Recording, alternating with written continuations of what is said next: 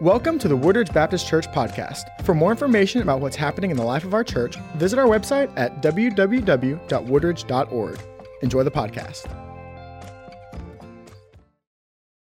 I invite you to turn to Daniel chapter 9 and kind of hold your hand there. In January of 1996, Pastor Joe Wright opened a new session of the Kansas Senate, and he opened that in prayer. And this is what he prayed. He said, "Heavenly Father, we come before you today to ask your forgiveness and to seek your direction and guidance. We know your word says, woe on those who call evil good, but that's exactly what we've done.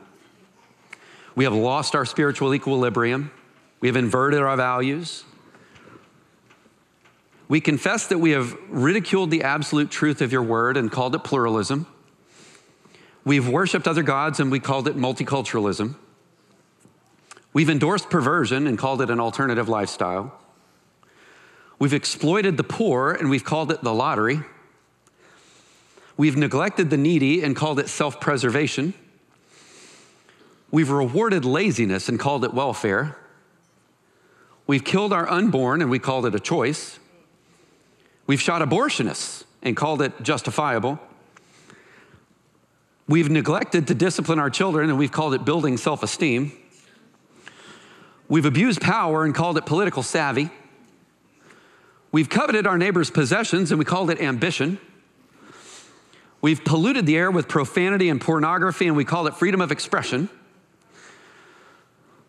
We've ridiculed the time-honored values of our forefathers and we've called it enlightenment." And here's what he went on to say.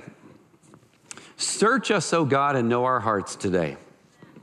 Try us and see if there be some wicked way in us. Cleanse us from every sin and set us free. Guide and bless these men and women who have been sent here by the people of Kansas and who have been ordained by you to govern this great state. Grant them your wisdom to rule, and may their decisions direct us to the center of your will. I ask it in the name of your Son, the living Savior, Jesus Christ. Amen." I'm gonna go out on a limb here and say, I don't think that's what they thought they were getting when they opened that session that day. What do you think? Pastor showed up and shucked some corn is what happened. As we get into Daniel chapter 9, Daniel is going to offer one of the most beautiful prayers in all of the Bible. But it gets down to the seriousness of the situation that he was dealing with. I don't know about you, but there are a lot of different facets to my personal prayer life. You know, on the one hand, I'll spend some time in confession. On the other hand, and this is just the way that I end my day, you know, after Wendy, I'm the last one to sleep. That's the bottom line. So I'm the last one that goes to sleep. But after the girls are down, after Wendy's asleep, I usually spend some time just laying in the bed, and I spend time in gratitude. I just kind of look back on the day and I see all the things. And even when things are particularly difficult or things aren't going well, it could be health or those kinds of things with my family, I still can see more of what's going on, and I want God to know I can see more. I can see it. I can see the evidences of your grace. And in this prayer that you're gonna see in Daniel chapter 9, in spite of the fact that they've been pulled from their homeland, in spite of the fact that they've been in exile for a long time at this point, Daniel can see evidences of God's grace. But there are other things that he feels like he needs to talk about. And that's what we're gonna look into today. So let's look at chapter 9. We're gonna jump in right at verse 1. I've provided it for you for those of you that wanna look at the screens. Here's what he says. "In the first year of Darius, I, Daniel, understood from the books, according to the word of the Lord to the prophet Jeremiah, that the number of years for the desolation of Jerusalem would be 70. Okay, so stop for just a second, because you have this guy, Darius, who obviously is in a position of authority, because he says in the first year of Darius. So he's obviously got some position of leadership. But the other thing that you see in verse 1 is something kind of interesting, is that Daniel reads his Bible. So we can learn from his example, but he's reading his Bible. And he's reading Jeremiah chapter 25, that the number of years that God had said that he would send Israel into captivity for their idolatry and for their sin would be 70 years. And so if you think about it, if his friends were taken into captivity around 605 BC-ish, like it's give or take, but around 605, The first year of Darius he refers to here is going to be somewhere around 538 BC, like give or take, but right around then. So here's kind of the idea. You got Daniel having this moment as he reads Jeremiah, and he goes, wait a second. Like, hold on a second. Time's about up. Like we've almost done it. It's almost like if you're a prisoner and you've been given a 30-year sentence and you're in your 29th year, you go, wait a second. It's 29 years in. And this is exactly what chapter 9, verse 1 is trying to say. Daniel's having this moment. It's like, it's almost over. It's almost over. And that would probably be good news, right? And so what he says is, he's like, I'm here to ask you to take us home like you promised that you would. So look at verse 3. He says, so I turned my attention to the Lord God and to seek him by prayer and petitions with fasting, sackcloth, and ashes. Notice what this means is that the kind of prayer that he's getting into is deep confession.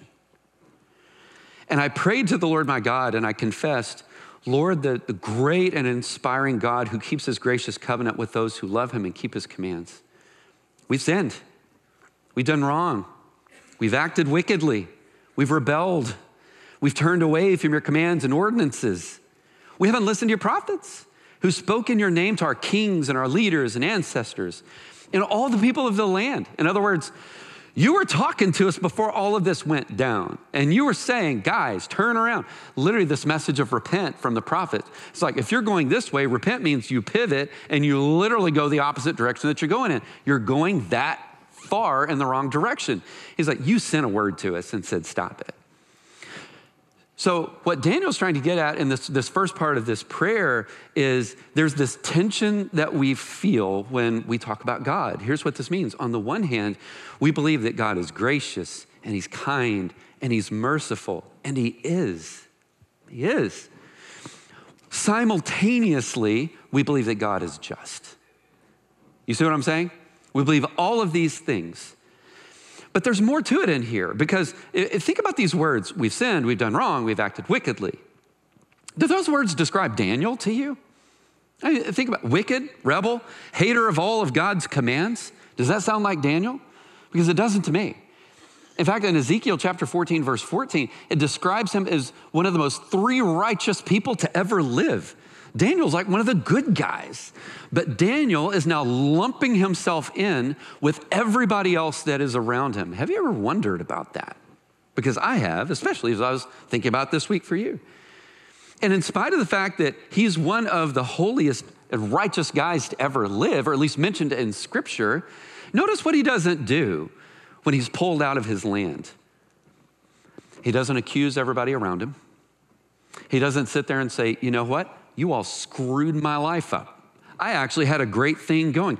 But you knuckleheads out there, you don't see that. He doesn't do it. He doesn't accuse them.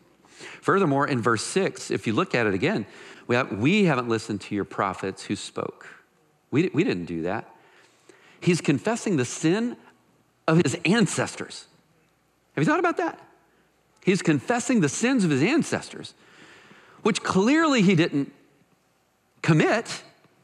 Yeah, like he wasn't there, which means he's not guilty of it because he's not born yet to do it. So why in the world would he confess something like that? Like actually consider himself a part of the group before him that did it? That's a good question. And I'm glad that you asked it today.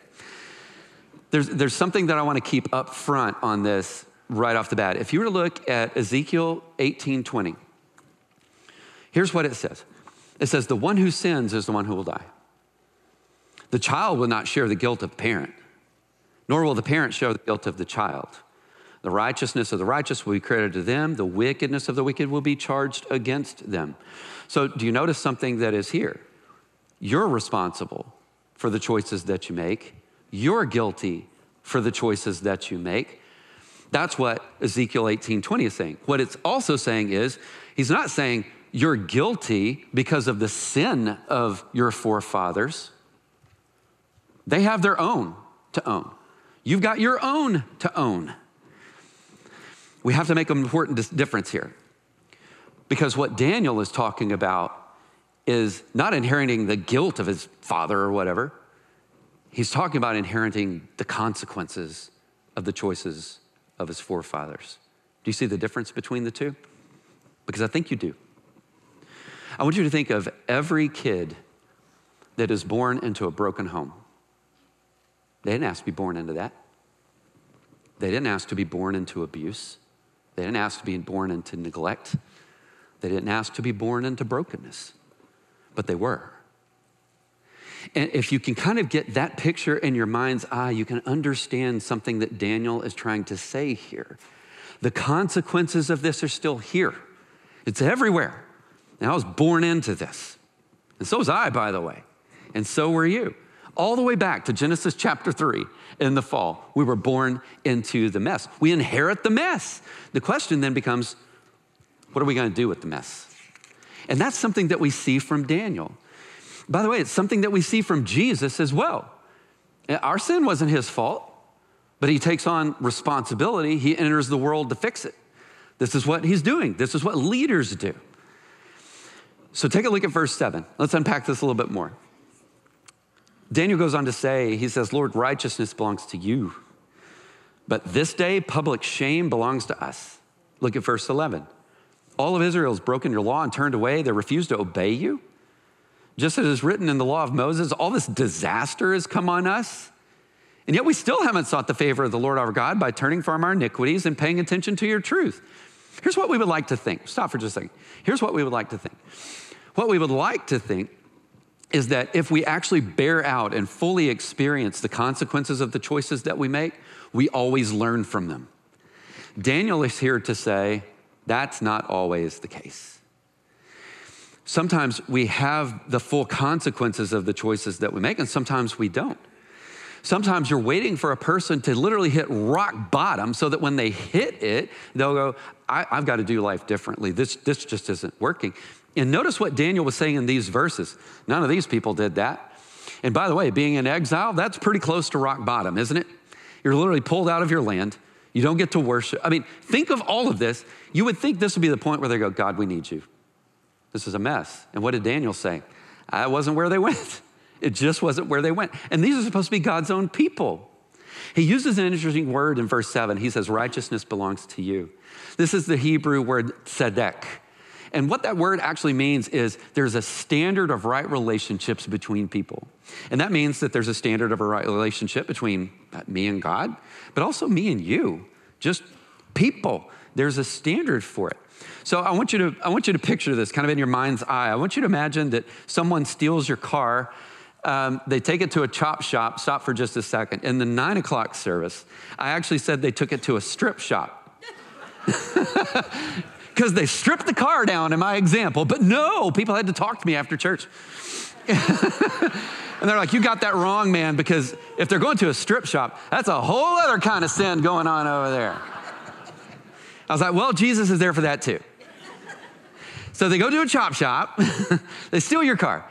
They take it to a chop shop. Probably mostly for your catalytic converter these days, but think of other things, right? And so they tear the car down and they sell it for parts. And let's just throw a number out there. They're really bad at it. They make $3,000 off of it, right? And they get caught. And they go before a judge. And the judge says, give $3,000. Now, how many in this room today think, yeah, that seems to me to be just? Can I see your hands? I'm going to give you a second. Nobody. Well, how about that? Now, maybe you were too shy to raise your hand. But here's what that means. That means that you actually agree with Daniel. You're actually getting what he's saying. I mean, for the judge to show tzedek, or righteousness, it means bringing serious consequences for serious offenses. Serious consequences for serious offenses. And this is what Daniel is trying to say, because he's looking at his people, and he says, Jerusalem, our home, was destroyed because God is righteous. How many of you would agree with me that is hard to hear? But that's why. It's because he's righteous. Now, don't get me wrong. He mentioned before that he had sent prophets to say, stop, like turn, walk a different way. But what was the response? They didn't listen. And so there was that period of mercy where God tempers his justice, but then God gets to the point where he says, it's enough. It's enough. And as a result, the people go into exile. It wouldn't fit the righteousness of God for him to let his people keep doing what they were doing without any accountability or any justice. It just wouldn't fit. And this is why Daniel doesn't complain about judgment. He understands it. Did you catch that? Even though he is described as one of the 3 most righteous people ever mentioned in Scripture, this is why he does not complain about God's judgment. He gets it. God got fed up. God had had enough. Even if that brought him personally very difficult times, and it did. All right, let's keep going. Look at verse 15. He says, so now, Lord our God, who brought your people out of the land of Egypt. Notice he's drawing back to a story where God delivers them from captivity. You brought your people out of the land of Egypt with a strong hand. You made your name renowned as it is that day. In keeping with all of your righteous acts, he goes on to say in verse 16, may your anger and wrath be turned away from your city, Jerusalem, your holy mountain. Therefore, our God, hear the prayer and the petitions of your servant. Make your face shine on your desolate sanctuary for your sake. Here's what he's doing right here. He's actually praying number 6 back to God, praying God's promises back to him. I don't know how many of you have done that, but he's doing that. And here's why. Remember before, he's looking at the math and he's saying, hey, the time of captivity might be actually coming to an end. That's amazing. That's amazing. You would feel the same way if you had a prison sentence and you're looking going, it's coming to an end.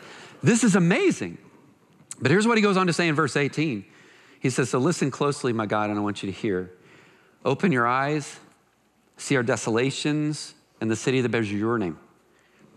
For we're not presenting our petitions before you based on our righteous acts, but based on your abundant compassion.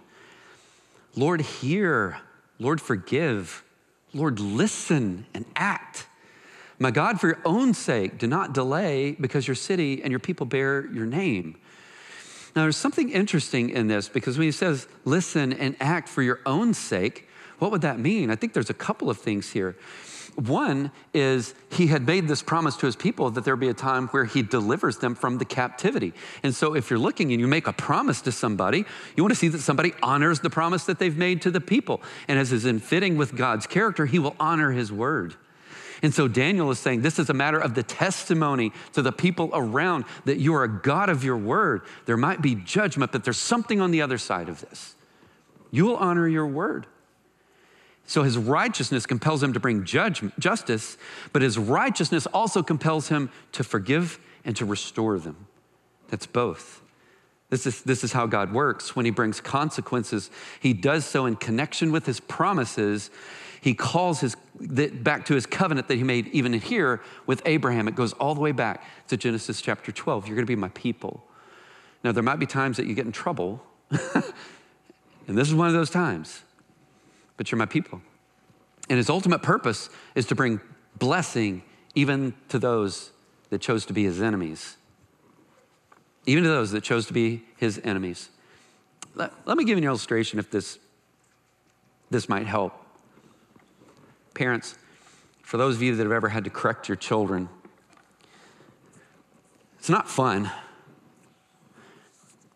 One of the things that I've had to say to my girls is, you're a part of us, we're not a part of you. Now, you don't sit here alone. You're part of the group. And part of what is difficult about supervising children and trying to raise them up is you're trying to help them to become somebody that they're not yet. You're part of the process. And that means that you have to insert yourself at times into their life so that you can put them back on the right path. Parents, do y'all know what I'm talking about here? My parents definitely know what I'm talking about here. I gave them practice, y'all. I gave them practice. But it's what you do. And you have this reminder, you are a part of a whole. But the whole group is not a part of you. This is a part of what I think might be a little bit wrong with our country. What do you think? We have lost our sense of being a part of a community. And it's my rugged individualism and you just have to find a way to work around me. Life isn't like that, because the choices that you make inevitably spill over into the lives of other people. And it's right for them to have a reaction to it. It's right. We should. But beyond the need to correct is showing that there's a way forward. Beyond just the need to correct is showing that there is a way forward. So when my girls were little, one of the things that we would do, because we tried to practice, getting them in the habit that when they made a wrong decision, that they would own it. Like they would own it. They didn't sugarcoat it. Well, I see what I did was wrong, but like the second you got there, the apology was lost, right? Whoever you're talking to, they don't think you mean it anymore, right?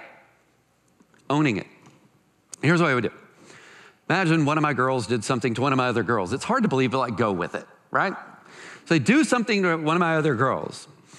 One of the things we would do is to get them to say, I'm sorry for what I did. On the other hand, you have the other girl. We also worked with them so that they could look back at their sister and say, I forgive you. I forgive you. A lot of what is in this, we're finding in Daniel chapter 9, is that kind of moment. We're sorry for what we've done. And God's been standing there the whole time saying, I've been ready to forgive you. I've been ready for this. I've been waiting for you. It didn't have to be like this. And Daniel goes on in verse 20. He goes, and while I was speaking and praying, confessing my sin and the sin of my people Israel and making my request to the Lord my God for his holy hill, while I was still in prayer, Gabriel, the man I had seen in an earlier vision, meaning back in chapter 8, came to me in swift flight about the time of the evening sacrifice. He instructed me and he said to me, Daniel, I've now come to give you insight and understanding. And as soon as you began to pray, a word went out, which I've come to tell you, for you're highly esteemed. Therefore, consider the word and understand the vision. And at this point, Daniel's probably going, oh no, because he's already had a vision before. And by the time the vision was over with, it says, literally the color had left my face because a strong judgment was coming. And Daniel was like, I don't like what I'm seeing. What does it even mean, right? What does it even mean? That's how he felt. And now Gabriel's coming going, I've got a vision for you. And Daniel's like, oh, okay. So what does it look like? By the way, I love this. It says you are highly esteemed. And that just caught me because some translations say you are loved by God. Now think about who he's talking to. Daniel. Let's think about his life for just a second. Sound good? He's taken into captivity when he's probably somewhere around 15 years old. 15. More than likely, he is castrated because earlier in the book of Daniel, it says he was taken by a chief eunuch. So he was probably castrated. And what that means for Daniel is he's not going to have a family. That's over. That was just decided for him at the tender age of 15 years old. So he's pulled out of his home. He's pulled away from his people. He knows that he has no family waiting for him in the future. All of this is going down. And right here it says, you are highly esteemed. I've got to be honest with you. When I was reading that this week, this is the snarky part of me that kicked in a little bit. I thought, could you esteem me a little bit less? That would be great.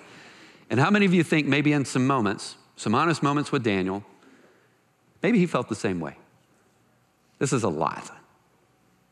How many of you think I am feeling the weight of what we're going through? How many of you think he felt that? Because I do. And you see it right here in chapter 9 in his prayer. This is heavy. This is heavy. But he goes on in verse 24. He says, 77s are decreed for your people and your holy city to finish transgression. And for those of you that like to mark in your Bibles, that might be what you want to mark, to finish it. And to put an end to sin, to atone for wickedness, to bring in everlasting righteousness, to seal up vision and prophecy, and to anoint the most holy place. This is really interesting because Daniel has just had this prayer of confession, like he poured it out. Did you catch that? I mean, he's pouring, this is coming from the gut, and he pours it out. And what does he hear in the verses that we just read? That's good. That's good. It's not the end. It's not the end. Now imagine how Daniel felt when that's what he was told. Whoa, it's supposed to be the end because you said that there was a period of years that we were going to be in exile, and at the end of that exile, everything was going to be fine. Well, or better. We're going to get to go back, and we're going to inhabit our space. You get to go back to your home and all of that. What is the meaning of this part of the vision? And the answer is basically this. The answer is, well, the 70 years actually hasn't been enough. It's 77s. Some of your translations say weeks. So if you just do some multiplication, that's 490 if you come up with it. But there's this question. Has the exile to Babylon fully dealt with Israel's sin? And in this part of the vision, guess what is being said? No, it hasn't. Is this how an eternal righteous relationship is established? And the answer is, no, it isn't. It's not how it works. Because the brokenness goes so deep that this part of the exile is only the first part. It's only the first part. Now with that's where Daniel's probably start feeling sinking down a little bit. Because you go, what else? What else can there be? It's already been a lot. What else can there be? But this, I think, is what's being said in Daniel chapter 9 because it ties over into what you find in the New Testament. In verse 25, he says, know and understand this from the time the word goes out to restore and rebuild Jerusalem until the anointed one, the ruler, comes. There will be 7 sevens and 62 sevens. Now that second part would be 483 years, but he's talking about something very specific here. There's somebody that's coming. You need to be looking for him. And he's going to do something that hasn't been done before, and it's going to be complete. It's over, but not until then. Not until then. And as he goes on to say, it will be rebuilt with streets and a trench.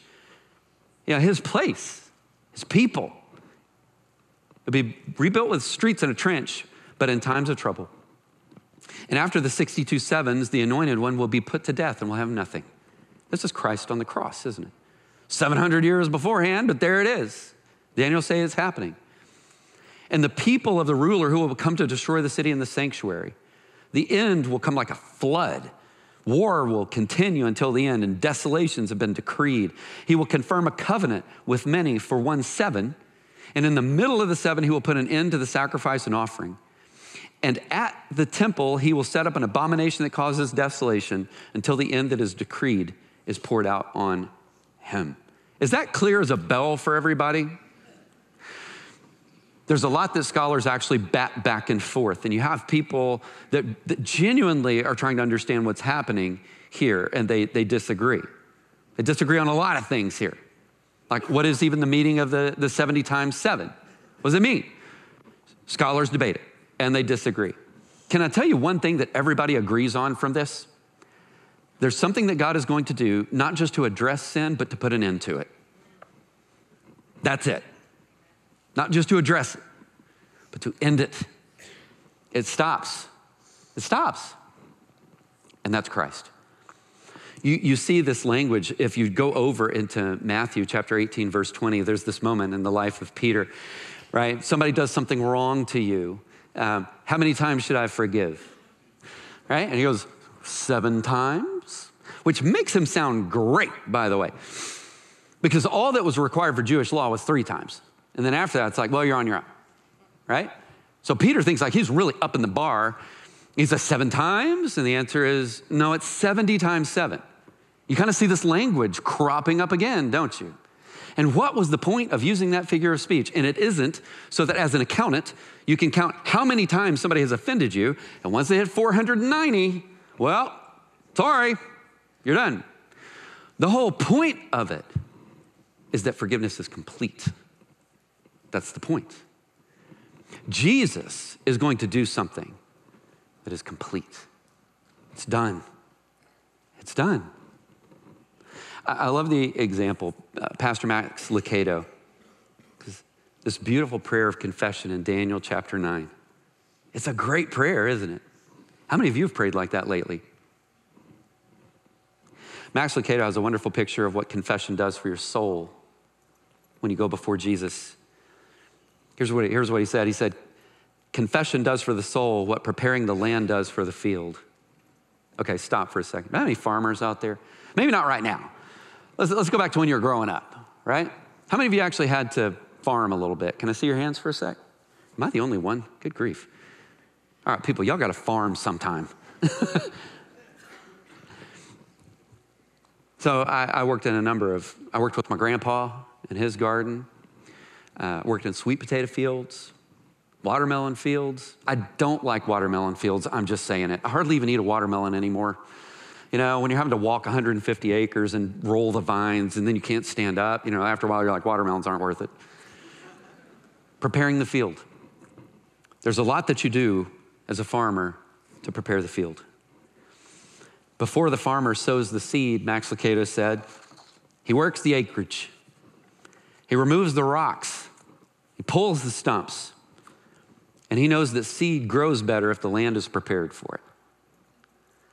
That's what confession does. It prepares the land. It prepares the soul. You got to clean some stuff out of there first.